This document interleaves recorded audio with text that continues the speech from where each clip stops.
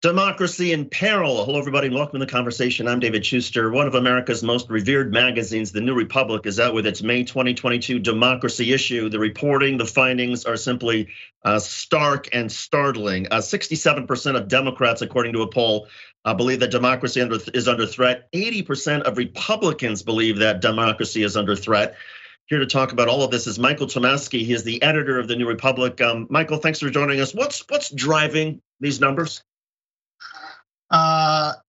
Polarization, pessimism, darkness, cynicism, and most of all, David, two really different conceptions between Democrats and Republicans, between liberals and conservatives, about what democracy is and what this country should be.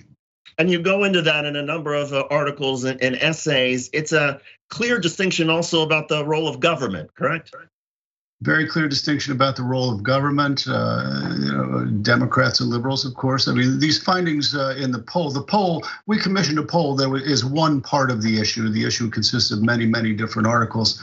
Every article in the issue of the magazine has something to do with the crisis democracy confronts. But the poll was one part of that.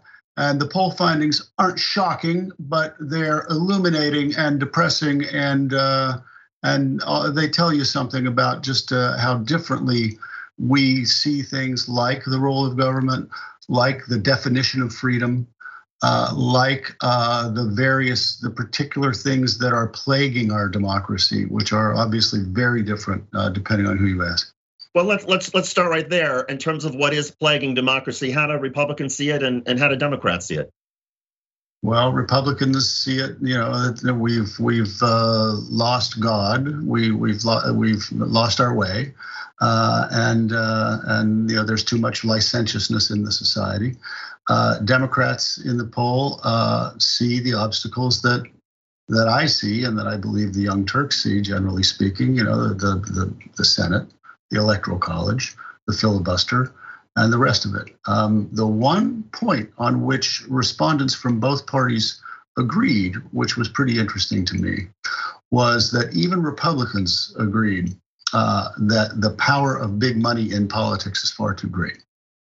Yeah, that has often been where some progressives and also people on the right seem to sort of come around and find at least some renewed hope for shared agreement, but it never really seems to go anywhere. If money were to be able to be taken out of politics, how much of that do you think would solve some of the problems that both parties see? Well, it would go some way towards solving things, I think. But remember, money is not just campaign contributions. Money is lobbying, right?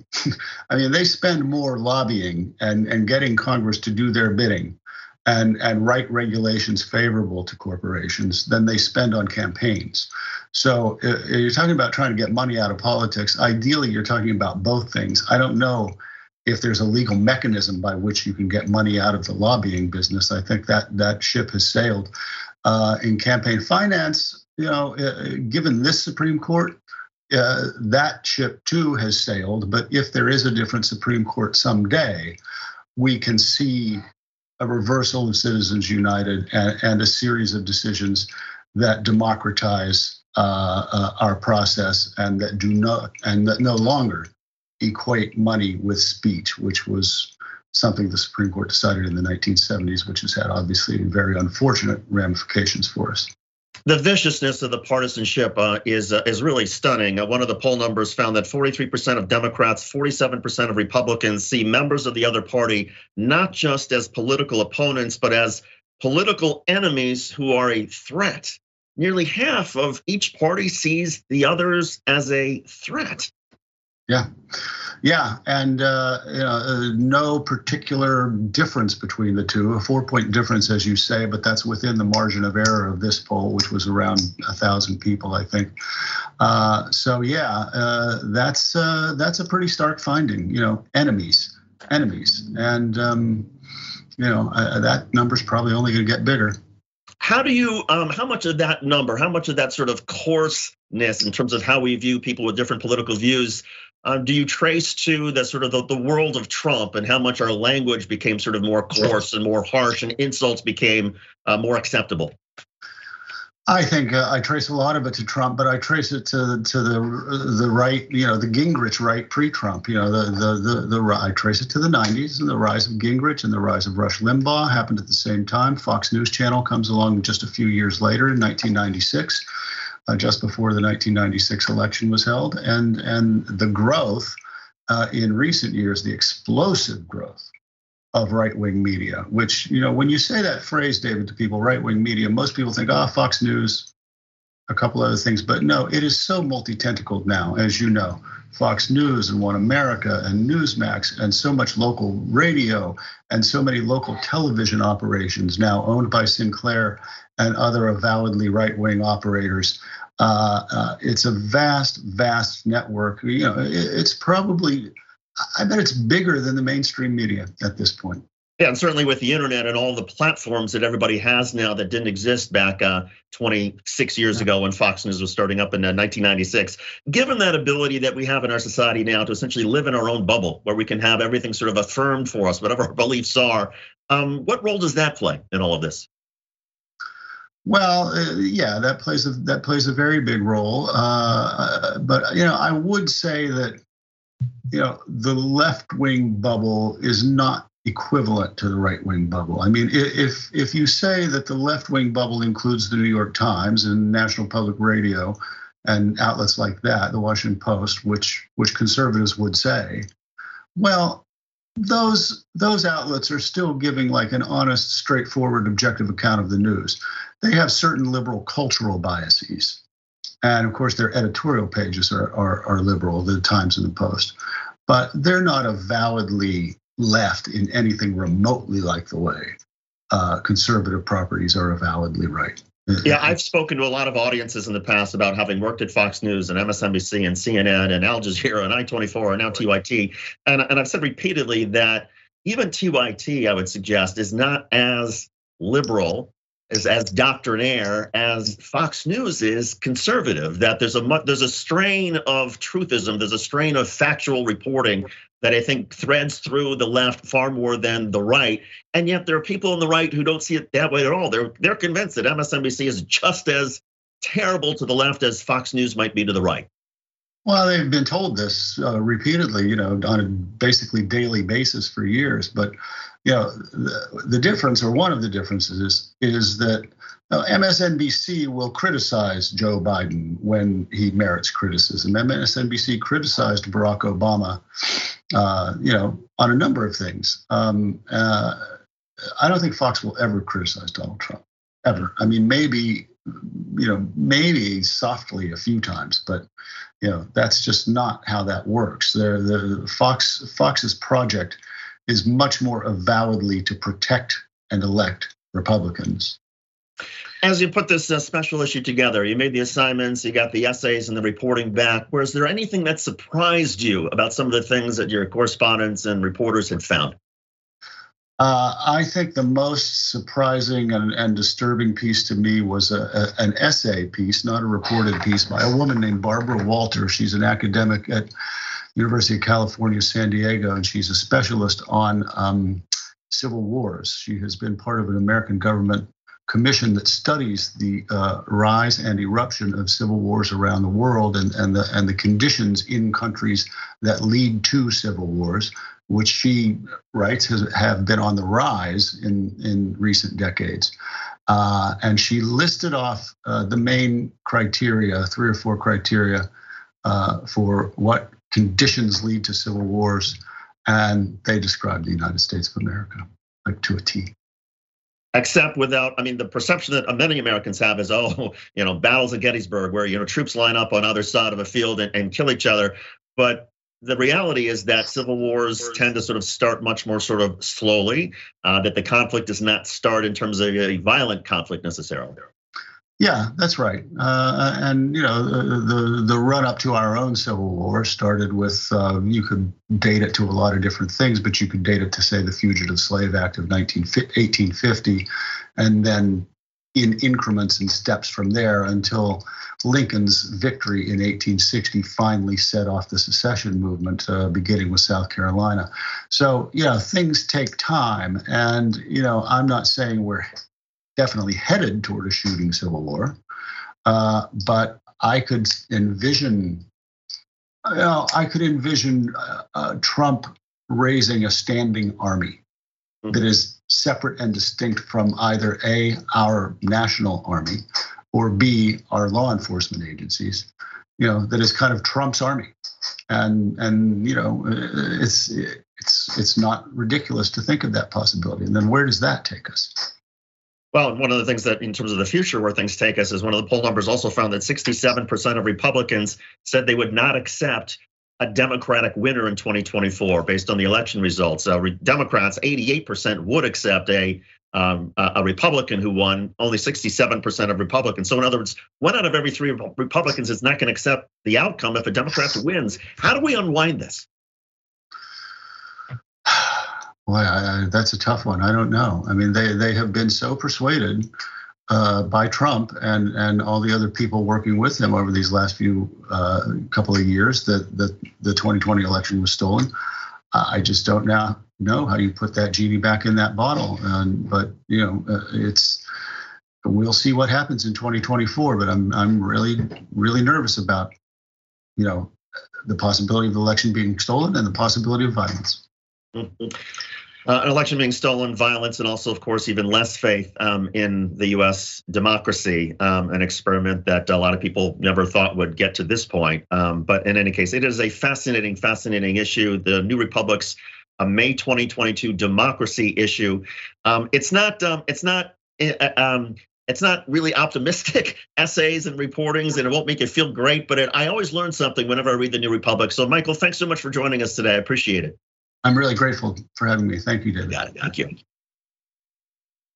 The Supreme Court and reproductive rights. Welcome back to the conversation. I'm David Schuster. As you know by now, Politico has been reporting this week that it obtained a draft opinion from February, which indicated the Supreme Court had 5 justices ready to overturn Roe versus Wade, the landmark case from the early 1970s that legalized abortion rights.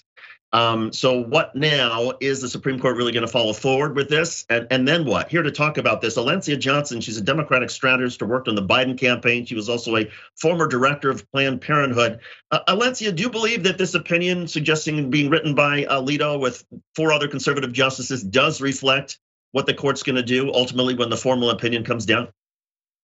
I 100% absolutely believe that it reflects what the court wants to do, because the reality is those 5 justices, they were hand selected because of their anti-abortion stance, unfortunately, and they have made it clear through their records, as well as the fact that in our political environment, conservatives, unfortunately, have made abortion such a political issue and made it the conservative issue. And so we see this as a draft opinion. Yes, it's a draft. And yes, for the viewers here to know that health centers are still open, abortion is still legal. But it is signaling that this is where this opinion is going to go when the final decision comes down in June.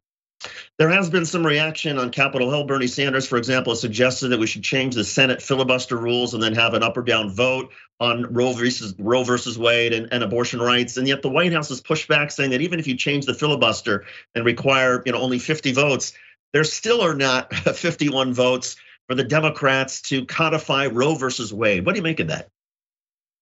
Well, I think it shows you some of the frustration in the Democratic Party and the frustration that we are not bold enough in pushing people to get in line. If this was the opposite side of the aisle, it doesn't matter what ideology or what end of the spectrum you're on. If you're a Republican, you vote Republican. And so on Democratic side, we have to change the filibuster rules, because I've heard the arguments that, well, if we do this to codify Roe, Republicans are going to do the same thing and change the filibuster rules to do whatever they need to get their agenda passed.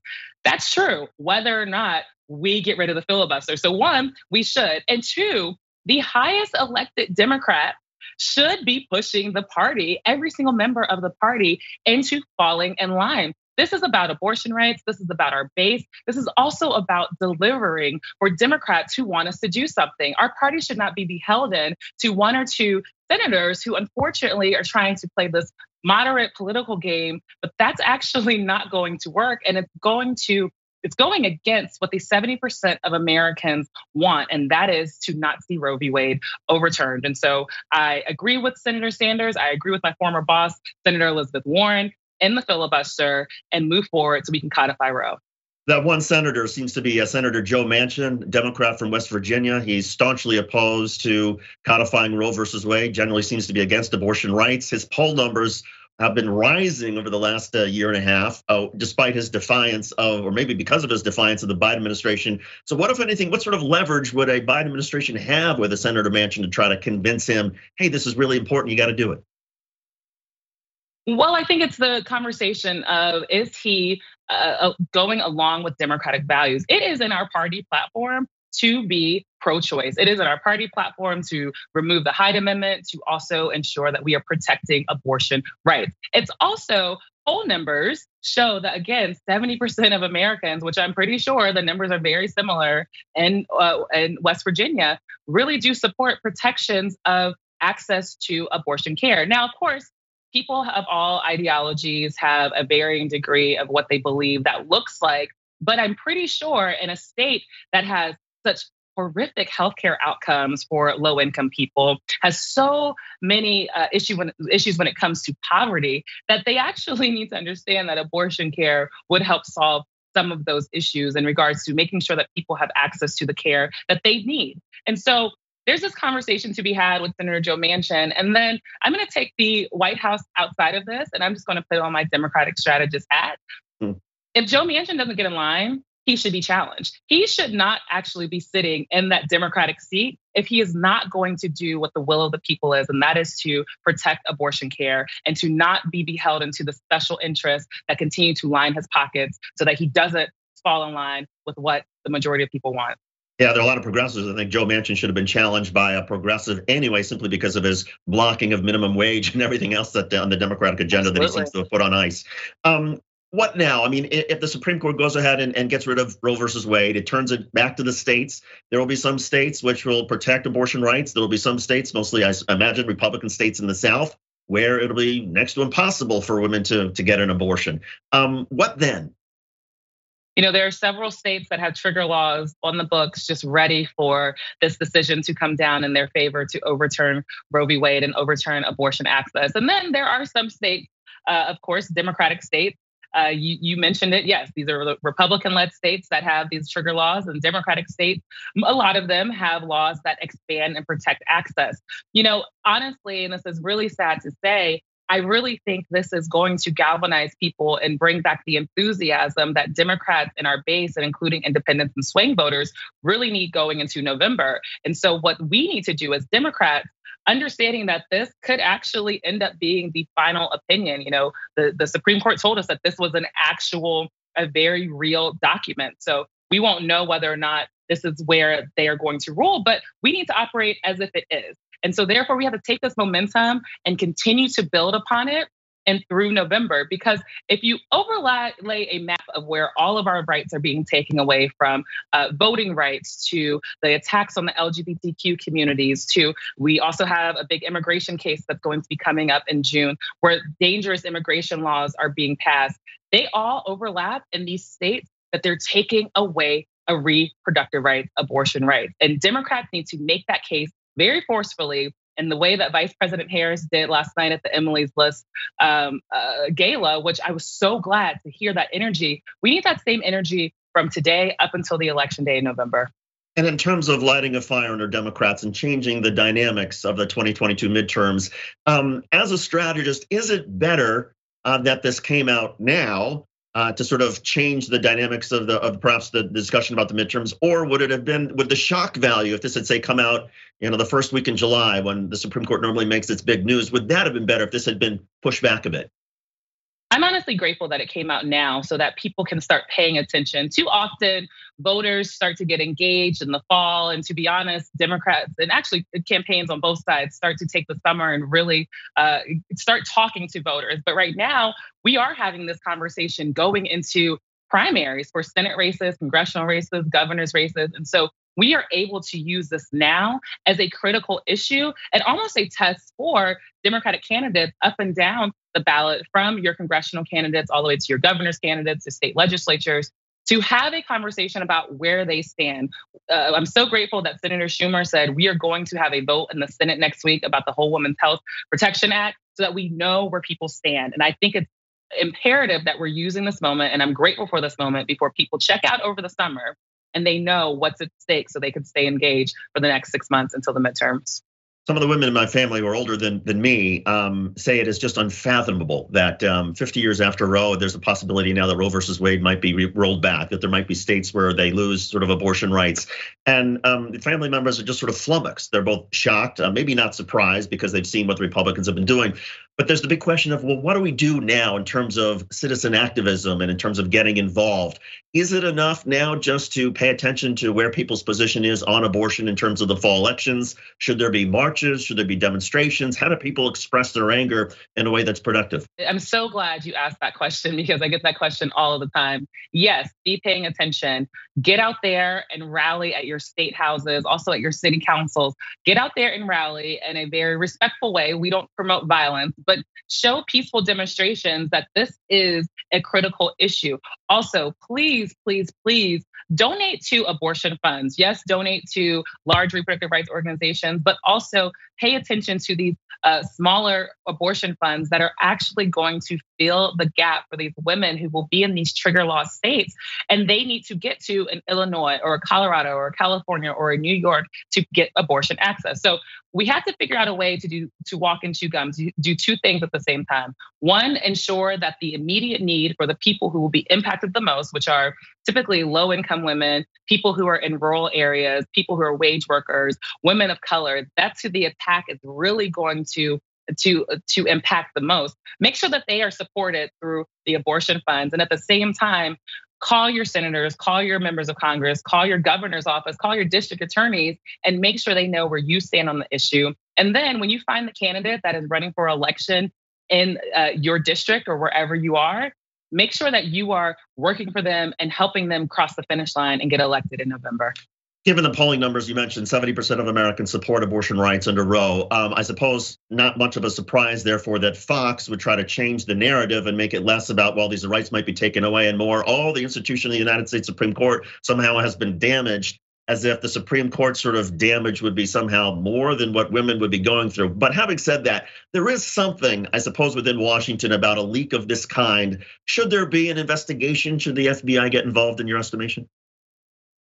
So my activist hat says, God bless the person who leaked this, to leak this opinion, because we needed to know where they were thinking. If we're talking about the legitimacy of the court, I'm so sorry. They put Justice Kavanaugh on the court, and there was all of this overwhelming evidence that he sexually assaulted someone. So I'm sorry, conservatives have already delegitimized the court. And so they want to talk about this now, about a leak, when they, to your point, what you just said, they care more about a leak and looking like the party that actually operates under the guise of statesmanship, when yet, to your point, they don't care about women. This is the party that says we're the party of family values. Well, you don't care about abortion rights. You won't pass paid family leave. You won't give us universal childcare. So what is it that you actually stand for? And to be honest, like I said, I'm grateful that this was leaked so that people could use this moment to galvanize and also see exactly where the conservatives stand. And also, if we want to talk about whether or not the court